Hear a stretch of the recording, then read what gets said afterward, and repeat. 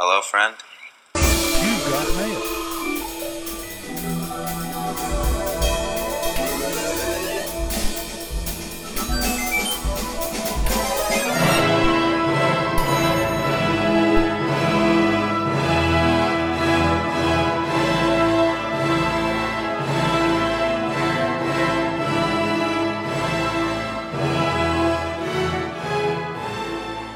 Hello, friend. Welcome to another podcast review of our favorite show, Mr. Robot. I'm Margaret, and I'm here with Henry, and we're here to talk about episode 11 of season 4 of Mr. Robot called Exit. Hi, Henry. How are you? Good, Margaret. I think a lot of the listeners out there, my mind is a bit blown from the episode and trying to figure out what that means. I'm having a bit of an existential crisis this week. What does it all mean? Really, what does it all mean? Yes, what does it all mean in the context of nuclear reactors, life and death, and the afterlife potentially? What did you think of this episode? You know, it kind of triggered a rabbit hole sort of episode. I think one of the things about being connected online is the ability to kind of get sucked into a bit of a rabbit hole where you are able to pursue a thread of a thought fairly far down. So for me, after watching the episode, I went back and watched the first 2 episodes of Mr. Robot and, you know, tried to get some insight into what it all meant and where we're going with the last couple of episodes. It was a pretty interesting mental experience. What did you conclude after doing that? I know you mentioned to me that you were rewatching some of the earlier episodes. What were some of your conclusions?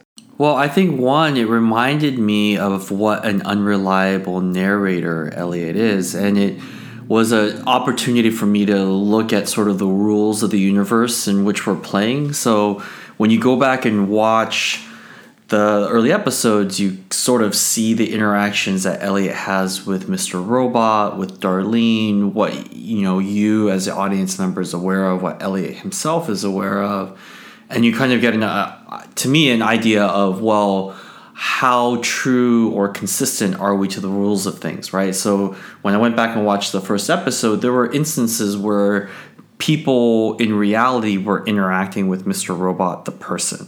Like there was one scene where there were some men across the street and Mr. Robot kind of like stumbles into them and starts interacting with them. And you just kind of wonder, like, that seems to sort of break some of the rules. In other sort of scenes, you see characters interacting with Elliot and Mr. Robot in such a way where you think, okay, well, they're interacting with Elliot in his Mr. Robot persona. That makes sense. So what kind of came clear was that there was some inconsistency there. Yeah, that's a good observation. And they did seem to play really fast and loose with that, especially earlier in this series.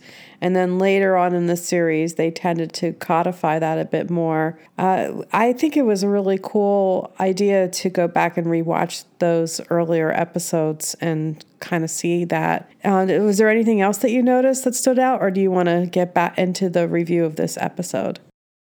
Well, I think a lot of the things early on, you realize that you as an audience member are kind of being lied to, or that Elliot is somewhat delusional about, like it's not clear that we don't know that Darlene is his sister early on, right? Like he pretends not to know her and he acts like, who is this crazy woman? And us as the audience kind of go along with this because that's the story that we're being told.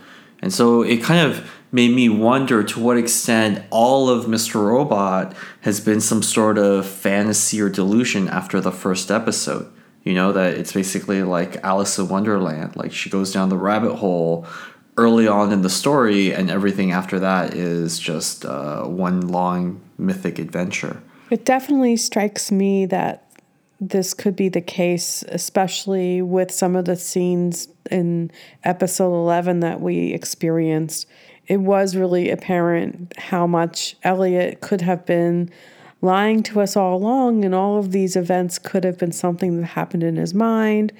He could be in a coma state, just dreaming this while he is in the process of dying. I mean, it could be any number of things. So that's pretty cool. I'm going to go back in myself when I have time and rewatch those early episodes. Because I do remember at one point, Elliot thought he might have even wanted to hook up with Darlene because he did not realize she was his sister. And, you know, that was a surprise to all of us in the audience. Now I think we've all kind of forgotten that, or that's not really top of mind when we see them interact. It's really hard to figure out where Elliot is coming from most of the time. Yeah, I think I had forgotten how mentally broken he actually was, and to what extent we're sort of along for the ride with a really unreliable narrator. You know, between the first and second episode, he goes from someone who has a controlled drug addiction to someone who is breaking his rules for use and using more than he has like Suboxone for. And you start to see his therapist talk about, you know, the breakdown that she sees in terms of his physical appearance and kind of getting back to old habits. And so, you know, you're already kind of seeing that he's existing in a kind of disjointed reality that is a product of his mental issues from his the second episode on, really. And so you just kind of wonder to what extent everything else is really also a product of a broken mind. Yeah, that's really interesting.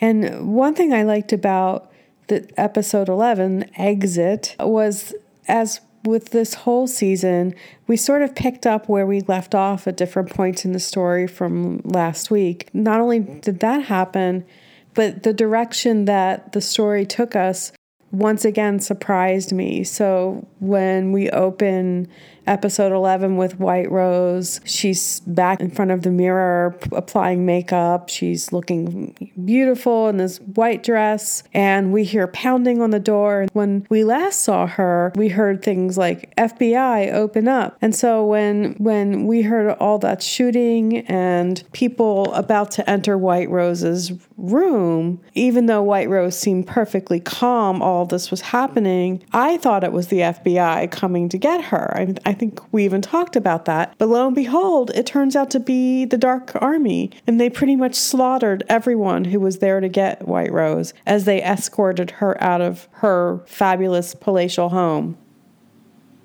And we kind of get an idea of why no one really cares about Angela and Darlene, right? This sort of provides some information or context as to, you know, why they were just sort of content to let them go, because evidently this reality doesn't matter. Oh, that's a good point. I never put that together like that, but it seems like White Rose has bigger goals in mind, and she really is willing to let that all go. And she still has some kind of huge amount of power, even though she's been exposed. She no longer has any money whatsoever, or at least that's what we're led to believe, right? They've all been doxxed. All of their accounts have been drained. And yet she still has the power to command these armies of people who would be willing to slaughter all these folks on her behalf. I mean, what do you think about that? Do you have any explanation for that? Maybe there are also people who have been, you know, inducted into this reality of an alternate universe where they're promised that in the afterlife, or, you know, after this reality, a better one awaits, right? Kind of the equivalent of religious warriors. Yeah, maybe they are sort of members of the White Rose cult. And, you know, we've seen in recent news how certain figures can take on a cult-like status and gain followers, where to outsiders there's really no rhyme or reason to it. So maybe that is the case. And as White Rose is leaving her home and she's surrounded by her protectors, there's one, I guess, FBI agent or law enforcement official who's lying on the ground, clearly in the process of dying. And White Rose kneels and says, "You came here for Minister Zhang. Zhang is gone. there's only White Rose now. So this is her fully coming into herself and living as she really is and feels in the midst of all this carnage, of course. White Rose is a really complicated character because you definitely understand some of the things that brought her to the place she is. And yet she's a murderer. She's pretty greedy. She does manipulate people to brainwash them, as Elliot says later. And she doesn't really care about the consequences for much of humanity, for the unfolding of her plans. She really is pretty single-minded and feels somehow that she deserves this and deserves to usher in this new world. And I guess there are a lot of people who probably feel like that in one way or another. But in the meantime, we cut back to Darlene and Elliot in that hotel parking lot. And that's where Dom is still waiting for them. Elliot and Darlene are saying goodbye. And Darlene says, "Hey, do you have any advice for a road trip?" And Elliot says, "I've never been on one either." And it's sort of just a reminder of how, I don't want to say impoverished their upbringing was, but how little they got to experience certain things growing up. And maybe that's just a product of growing up in an urban setting where you don't really feel like you need to leave the city to experience a lot of things. They were hugging, lots of "I love you." Elliot saying, "I've been through a lot, Darlene." I thought that was pretty significant. Yeah, and here you kind of see that they're messing with the timeline a bit, right? Because what we're seeing now is behind the prior episode in the airport. So for me, a lot of this scene was kind of thinking about where this timeline was in comparison to that and the implications for this episode and the other one. I definitely think that was probably part of the intention of that. And at one point, Elliot says, "Thanks for not giving up on me. Thank you for never giving up on me." So finally acknowledging how much his sister has stood by him. Although later on in Bizarro Elliot world, where Elliot is the CEO of Allsafe, Darlene doesn't even exist. He's an only child, right? So poor Darlene, she gets screwed out of everything. But in this present world, in the world where we know Elliot and Darlene as they are, Elliot says, "We really pulled it off, didn't we?" And Darlene's like, "We sure as F did. F yeah, we did."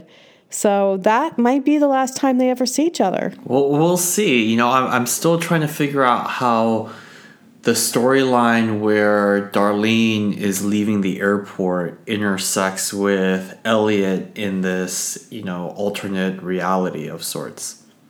Yeah, we will see for sure where they potentially meet up, if at all. Then we cut to Mr. Robot and Elliot in the same parking lot, and Mr. Robot is freaking out, saying, "Elliot, please tell me you are not going to go to Washington Township. You've got to get a grip." And Elliot says, "I saw what was on White Rose's computer. I can shut it down for good." And Mr. Robot's like, "It's in a nuclear power plant." And I have to tell you, this maybe isn't that funny, but every time they refer to the nuclear power plant or they show it, or later on when Elliot was in Washington Heights, I can't help but thinking of The Simpsons. Just like, because Homer worked in a power plant.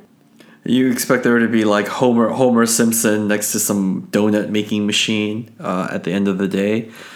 Yeah, because Springfield in The Simpsons, there's like a big nuclear power plant. I haven't seen The Simpsons in forever, but I guess that vision's indelible. Elliot is convinced that the right malware can corrupt White Rose's entire system. And Mr. Robot tries to say to Elliot, "But you can't possibly have that malware written, can you? It would take forever." But Elliot says, "No, I have it, and I just need to get it to a terminal and plug it in."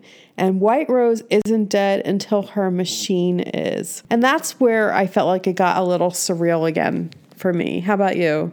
Yeah, the whole scene where he walks into the building and, the Christmas tree is askew and it looks like everyone has just disappeared, and then, they appear and they bring him into the room. Like, all of that seemed very dreamlike to me. Yes, and even as Elliot is walking away from Mr. Robot, we see this parting shot where Elliot's mother young Elliot and Mr. Robot are watching him walk away. And then we get into a song, Heroes and Villains by the Beach Boys. And that plays pretty much loudly as we see Elliot taking a bus and going into Washington Township. And there's a billboard as Elliot is entering Washington Township, which shows this family, which, you know, a mom and dad, brother and sister, could be referencing the Aldersons, and with a nuclear power plant in the background. And once again, it reminded me of The Simpsons. But this is where you were just mentioning, as Elliot enters the power plant, the E-Corp power plant, he notices that everyone's dead everywhere he goes. I was just going to say, and a life tip, if you ever walk into a place and everyone's dead, turn around. Yeah, I know. It was like, he's pretty mellow seeing all these dead people. He's not really having much of a reaction. It felt like a real dream state to me, again. And then how about that guy who's constantly eating food? One of the Dark Army folks. We've seen him before. Remember him from before? Yeah. So it increases like this dreamlike element to things. I did love how the E-Corp power plant is still decorated with Christmas decorations, but it's sort of like everybody's home for the holidays still, but whoever is left is dead. And the Dark Army goes to escort Elliot into this room, and we see lots of dramatic scenes of like all of these different scientists and workers just bloodied and dead against walls. And also I thought it was interesting as Elliot was entering into that chamber room to where he eventually meets White Rose, there are photos of, I guess, management, and all the faces are covered in black and white paint. Did you notice that? Yeah, and that's kind of like a theme that has been happening throughout the show, where people kind of decorate their spaces by covering up faces and things like this, right? Like Angela, I feel like Angela did this at some point. And maybe this is all a metaphor for his unconscious and sort of going deep in his unconscious or psyche. Like, who knows? I thought that had something to do with that as well. And again, it's where I start to really wonder if this whole universe is in his mind. But I do love the choice of the Beach Boys music. And then we do finally enter into the chamber where Elliot encounters White Rose. And there's a book by Leo Tolstoy by this old-fashioned phone, rotary dial phone. And the book is called Resurrection. Kind of relevant, I suppose. And it reminded me somewhat of like a video game setup. And so at one point, one of the ideas I was kicking around is like maybe Elliot is inside a simulation, and we're just kind of like the way that it's going to end is going to pan out, and we're going to see that this is all inside some sort of video game that someone's playing. Because it had sort of that kind of closed room setup feel, right? Just like that text or kind of adventure game that Elliot's playing on that terminal. It's sort of the situation that Elliot himself finds himself in, where he's in this room and he's given a fixed set of choices in this closed environment. Oh, I think that's really interesting that you point that out, and I totally can see why it seems like it plays like a video game, like a point and click adventure game. And one thing that it made me think of when you mentioned that is there are people who are using games to train artificial intelligence. So you could be playing, like Ender's Game, right? Like that book Ender's Game, where you could be playing a science fiction space-based game, but what you're really doing is you're training the underlying artificial intelligence, how to do certain things or how to maneuver through certain scenarios. And it might not even have anything to do with the game. It could be having to do with managing a warehouse or managing a city, for example. But it did remind me of one of those point-and-click adventure games, because you would click on the book and you would open the book and read it. Well, first you would examine it, and then you would open it and read it. Yeah, and you have this like fixed set of conditions, and you have this time limit, and it's like everything's going to explode unless you somehow find the right things to do. And that just kind of like surreal like quality of having to discover as you go what's going on and what the rules of the universe are, right? Like this is often something some of the great games do, where you're introduced into an environment like Day the Tentacle or Grim Fandango or things like this, where you go in and you start clicking on stuff and you start discovering the rules of the universe through the interactions that you have along the way. Yes, and I played a VR game that is in prototype form the other day, where I shouldn't give away the whole premise of the game. And I know it's probably a very common mechanic. The whole premise of the game was built on these puzzle rooms where you had to discover certain things about the objects you were interacting with. And the whole purpose was to make it from one room to the next or one mission to the next. And it was all predicated upon discovery and figuring out how all the pieces fit together or didn't in order to get through the environment. But it was in VR, which was cool, except for when I bumped my head. Which VR is dangerous, man. Like, it's so easy to walk in walls or bump your head. I could see how people have died playing VR stuff. Well, when the Nintendo Wii was getting really popular, there was all those stories of the accidents related to the remote and people kind of swinging them around while they're playing those, Wii Sports simulations, right? So I imagine that, for VR, it's just a matter of time with like the lightsaber stuff and, pretending to swing swords and other things. Like it's a whole other can of worms with reliability. Totally. I was playing Beat Saber, which for our listeners is sort of a game where you're kind of slashing sort of a lightsaber type instrument in time with music and in certain directions. And there's certain points where you're supposed to duck. And I ducked, but I hit my head on the table. But because it was timed with the music for like a split second, I thought it was haptic feedback. I thought it was like built into the game. Like, even though my mind knew better, it's so tricky. Yeah, I mean, people could end up with a punch to the face. Wow, that's a great effect. Oh, why am I bleeding? Totally. But anyway, White Rose and Elliot sort of have their final confrontation. White Rose says, normally I would make this interaction more formal, but it's unnecessary since we've already met. And I guess White Rose has QWERTY, the fish there, and has other references to Elliot. And I believe Elliot said that his dad used to read that book, Resurrection, I think was the reference. Elliot was pretty angry and said, this may have worked on Angela, the brainwashing, but it's never going to work on me. And White Rose was like, this has never been about brainwashing. The world is messed up. It's broken. I wasn't born who I was meant to be. It cost me the life I was owed and the world I deserved. And how dare you judge me, Elliot, when hatred has been your anthem. Elliot said, the whole meaning of life is because people care about you in spite of everything. They don't give up on you. And that's what makes people good and this world worth it. And you don't get that, White Rose. So, pretty dramatic interaction. I don't know. There was, there are great monologues and then there are monologues. And this was just, it was so surreal that there was just a lot going on. Maybe if I rewatch it, it will seem compelling, but the scene was so surreal and strange and, a lot going on. Also, I really enjoyed feeling like White Rose was kind of this invincible monster, and somewhere along the line, she started unraveling and she became less formidable. She got sloppy. She wasn't as on top of things.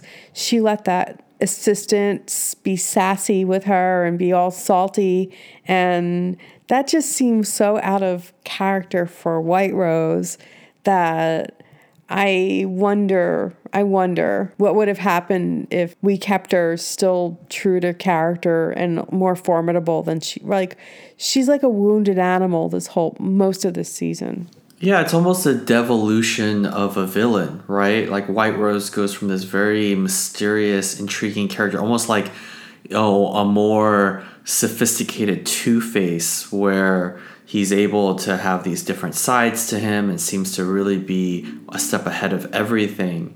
And then, by the end of this episode, we're not even sure what White Rose is, let alone who White Rose is, right? Like, we don't even know if what White Rose really even is.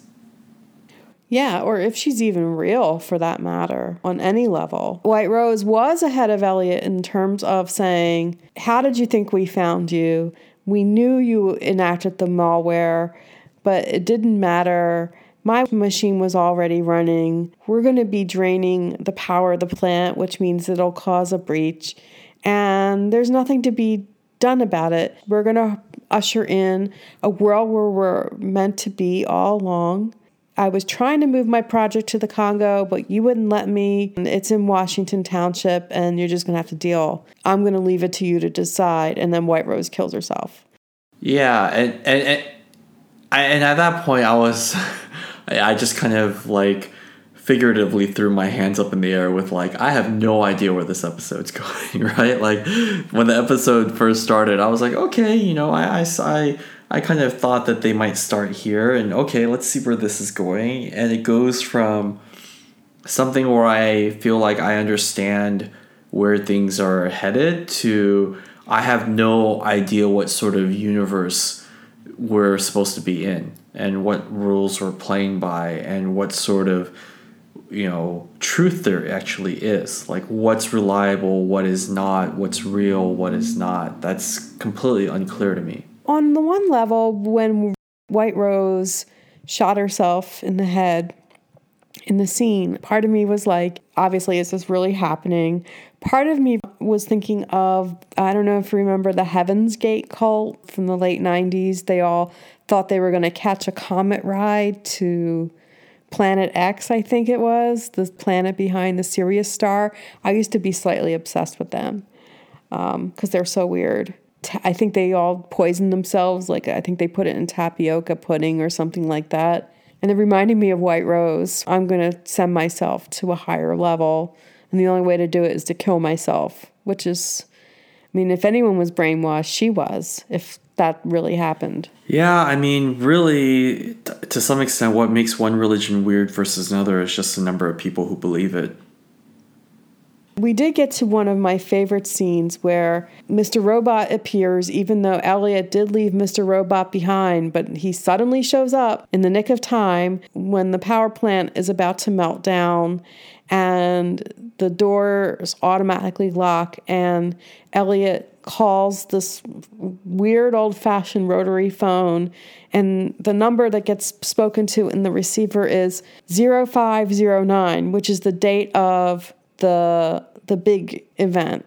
Yeah, the 5/9 hack. 0509. A lot of Easter eggs and allusions. It's very David Lynchian, right? Like, if you've watched any of the David Lynch films or Twin Peaks, the way that at a certain point right now, it seems like things are almost symbols rather than people. Yeah, I think so too. Kind of like Tron. Yeah, I thought that too, because Mr. Robot says, we need to get away. You have to stop the meltdown. And then the way that Elliot responds is he finds an envelope that has the word exit on it.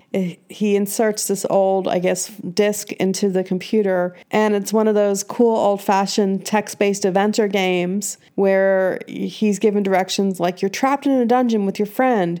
You see a barrel. What do you do? And the first time Elliot plays it, he ends up in the new world. But then he plays it again and gives the opposite answers, the ones you would least expect. You start to escape, but your friend is too weak to go with you. They hand you a note. What do you do? Elliot lights a match, and then it says, do you leave your friend or stay? And Elliot says, I stay.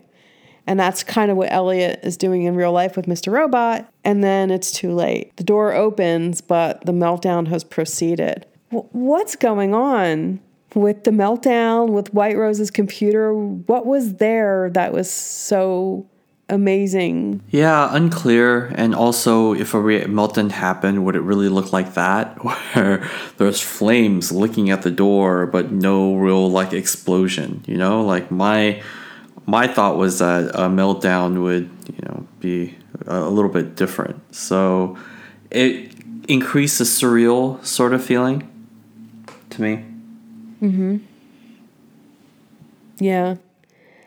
I increasingly think my theory is that they are some kind of artificial intelligence, because the nuclear plant in and of itself feels like it's a metaphor, and it's just a skin for what's going on underneath, as we might say in computer game language.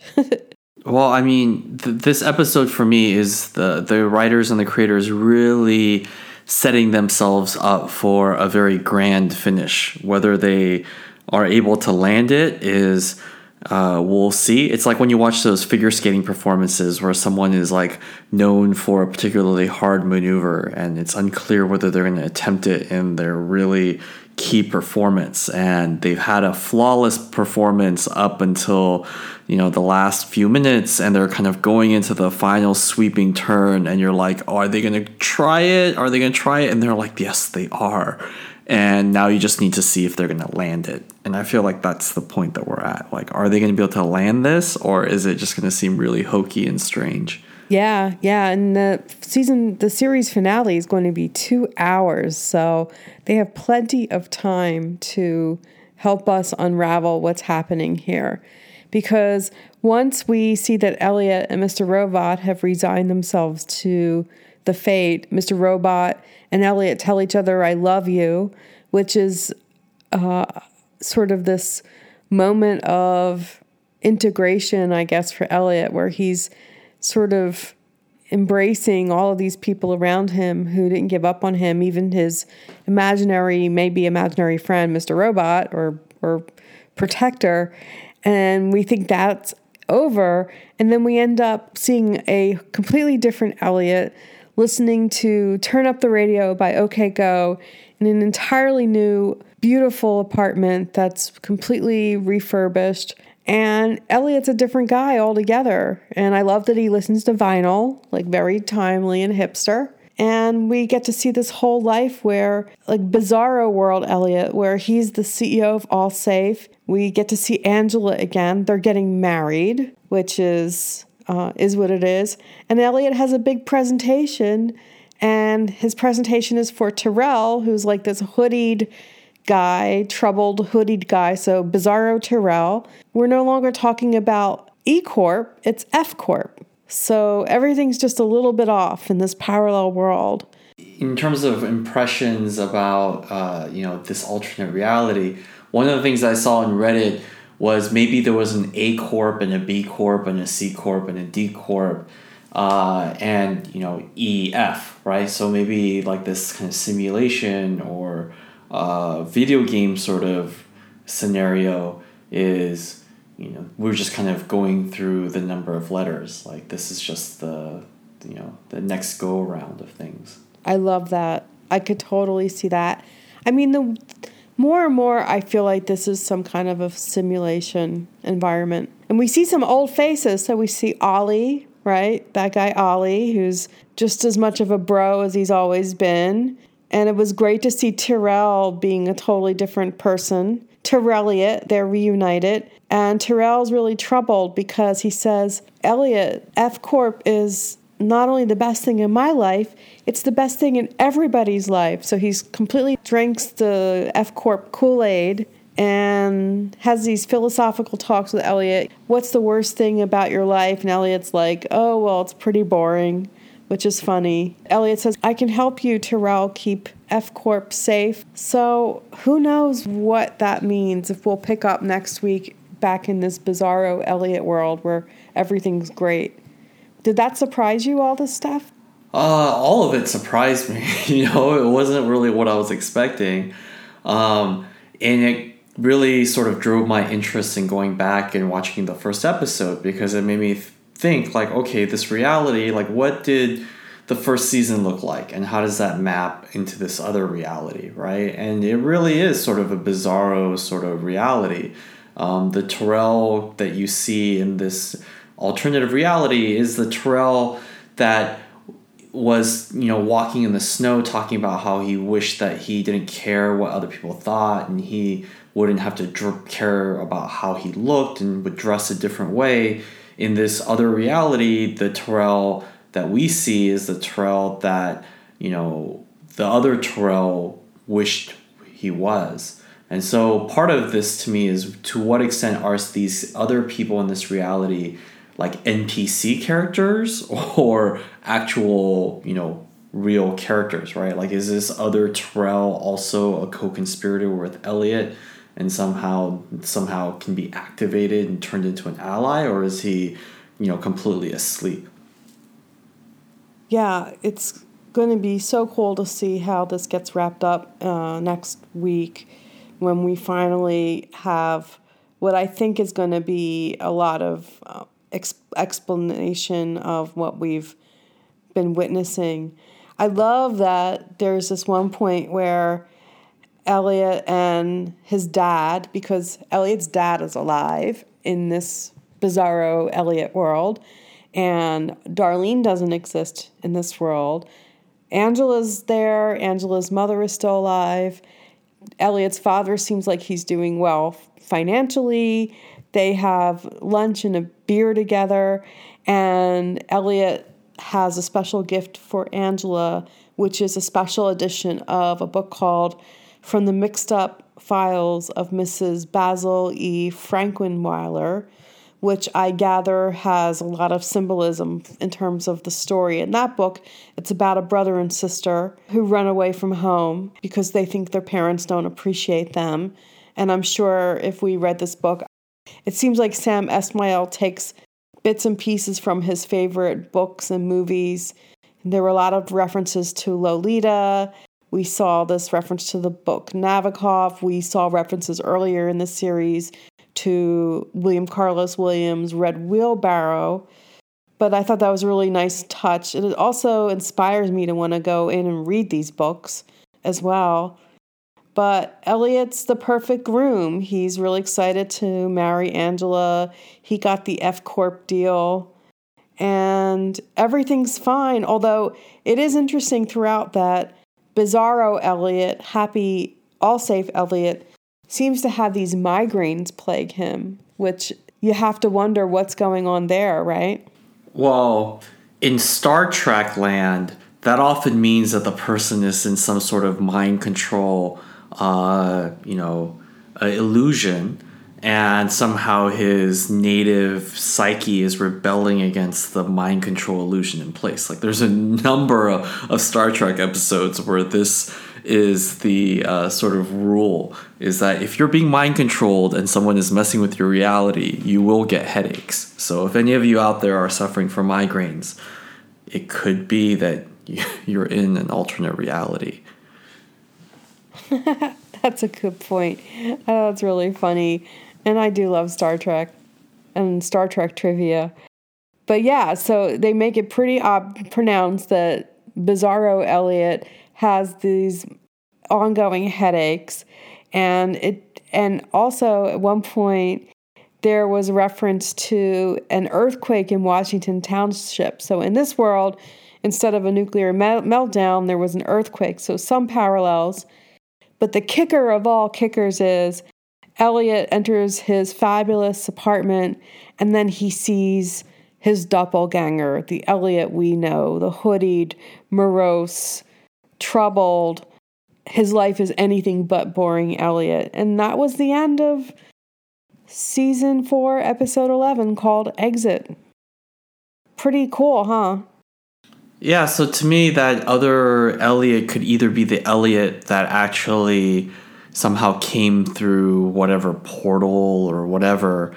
That's the actual Elliot, and the Elliot that we've been observing is the Elliot that kind of belongs to this other reality. Like, that's one thing. Or that hoodie Elliot is somehow a mental projection, the same way that Mr. Robot is, and it's his psyche sort of manifesting opposition to this reality that he's in. One way or another, it's pretty disturbing for Bizarro Elliot to see this person who looks just like him, only much more morose, sitting there. So I will savor the final 2 hours of this series when we see it for all of these answers. Did you have any other impressions about this scene or the show that we should talk about? I just had, this.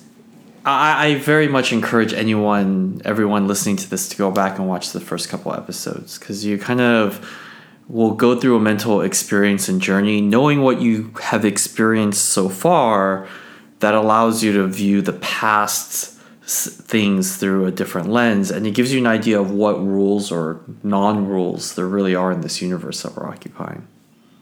Yeah, I'm going to do that myself. And what about predictions? Do you have any predictions that will unfold next week? Error 412 is precondition failed, right? So, according to Mozilla, its client error response code indicates that access to the target resource has been denied.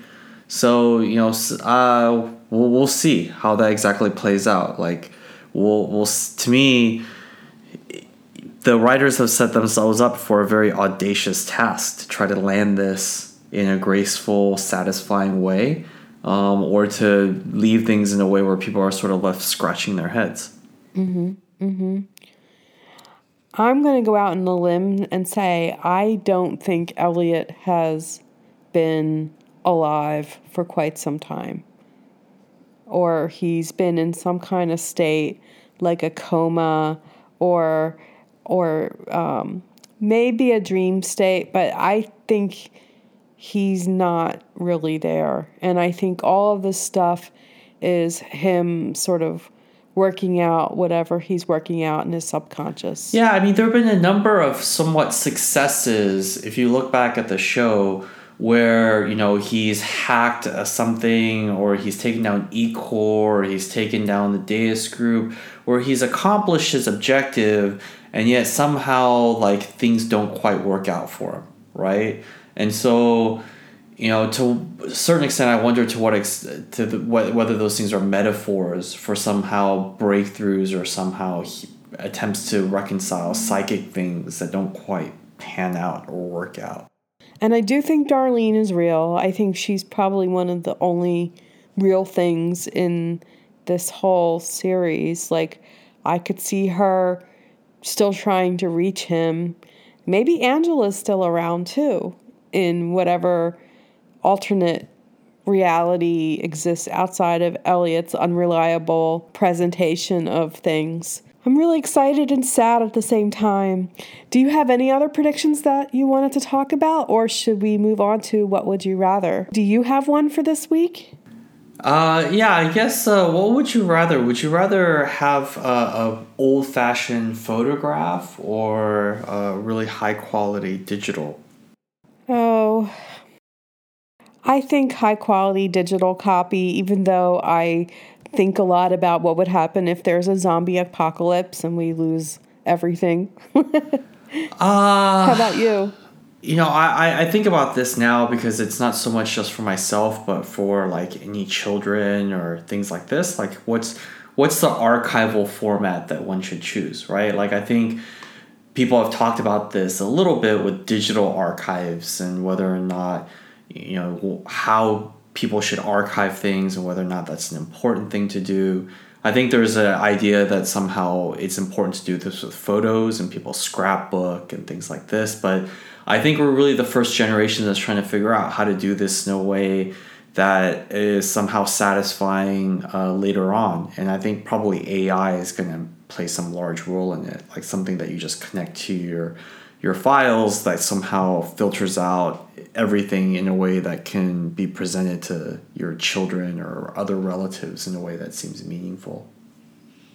Well, that's a good point. I mean, pretty soon it'll be we're all holograms, right? That'll be the recreation of family memories. It'll probably be 3D holograms, or you go into a VR environment and you can... maybe I've been watching too much Watchmen, but you can interact with your ancestors somehow. Well, I mean, think about Samuel L. Jackson now being an Alexa voice option, right? And if you're a relative of Samuel L. Jackson, like you can continue to interact with Samuel L. Jackson in some sort of way, like far beyond his passing. That's got to be a little bit strange. And, you know, if you somehow then enable a voice to have access to certain archived data, then you can have it answer questions like, you know, what was your favorite color? Like, where did you spend your university years? Like, tell me a story or something like this. Like, you can start doing like very basic things at a certain point with existing technology. I think it's a really important question and something people really ought to all think about. You know, my father passed away a few years ago, as you know, and we have his recorded voice somewhere. I think it's on old VHS tapes, and I obsess every now and then about finding those tapes and getting those transferred so I have something of my father's voice, because at this point I remember in my head what he sounds like, but I have no actual recording. So it's important for people to think about this stuff. It's a very good what would you rather question. Yeah, and every once in a while you hear stories about people like saving a race, like a video game kind of playthrough that their deceased loved one did, like, you know, so they can virtually race against their dad or their brother or things like this. You know, they'll kind of record gameplay and use that and so they're basically interacting with a simulation, right? Like they're interacting with something that person has done before in a virtual environment and using that to somehow interact with someone who's gone. Oh, it's giving me some food for thought. That's pretty cool. My what would you rather is a lot more superficial. What would you rather if you were going on a vacation? Would you rather be somewhere that's on a beach or somewhere in the middle of world-class city? I would probably rather be in beach and nature. I think partly that's because if I am in a place that's like a bustling city, I feel a duty to go explore and do things. Me too. I would like to be somewhere immersed in a natural setting, far away from people, and somewhere just unique and gorgeous. Actually, there's this place I discovered in Argentina. There's this glacier park. I forget the full name of it. I think it might be Glacier Park. And it's like alpine mountains on steroids. It's the most incredible images I've seen. And I used to see the images when I would do my treadmill at my old gym. I'd like to be there now. Yeah. Yeah, every winter time, you sound like a typical New Yorker around this time of year. Like New Yorkers in December, you know, start talking about traveling in tropical islands, the way that someone in hot weather talks about cold drinks. I'm so grateful that you are still in there with me talking about Mr. Robot. I'm grateful to our listeners. Thank you so much, Henry, for talking about episode 11 of season 4. It's been really fun. Yeah, I look forward to talking with you about the next one. Bye. Me too, Henry. And thanks a lot. And you have a great night, and I'll talk to you soon.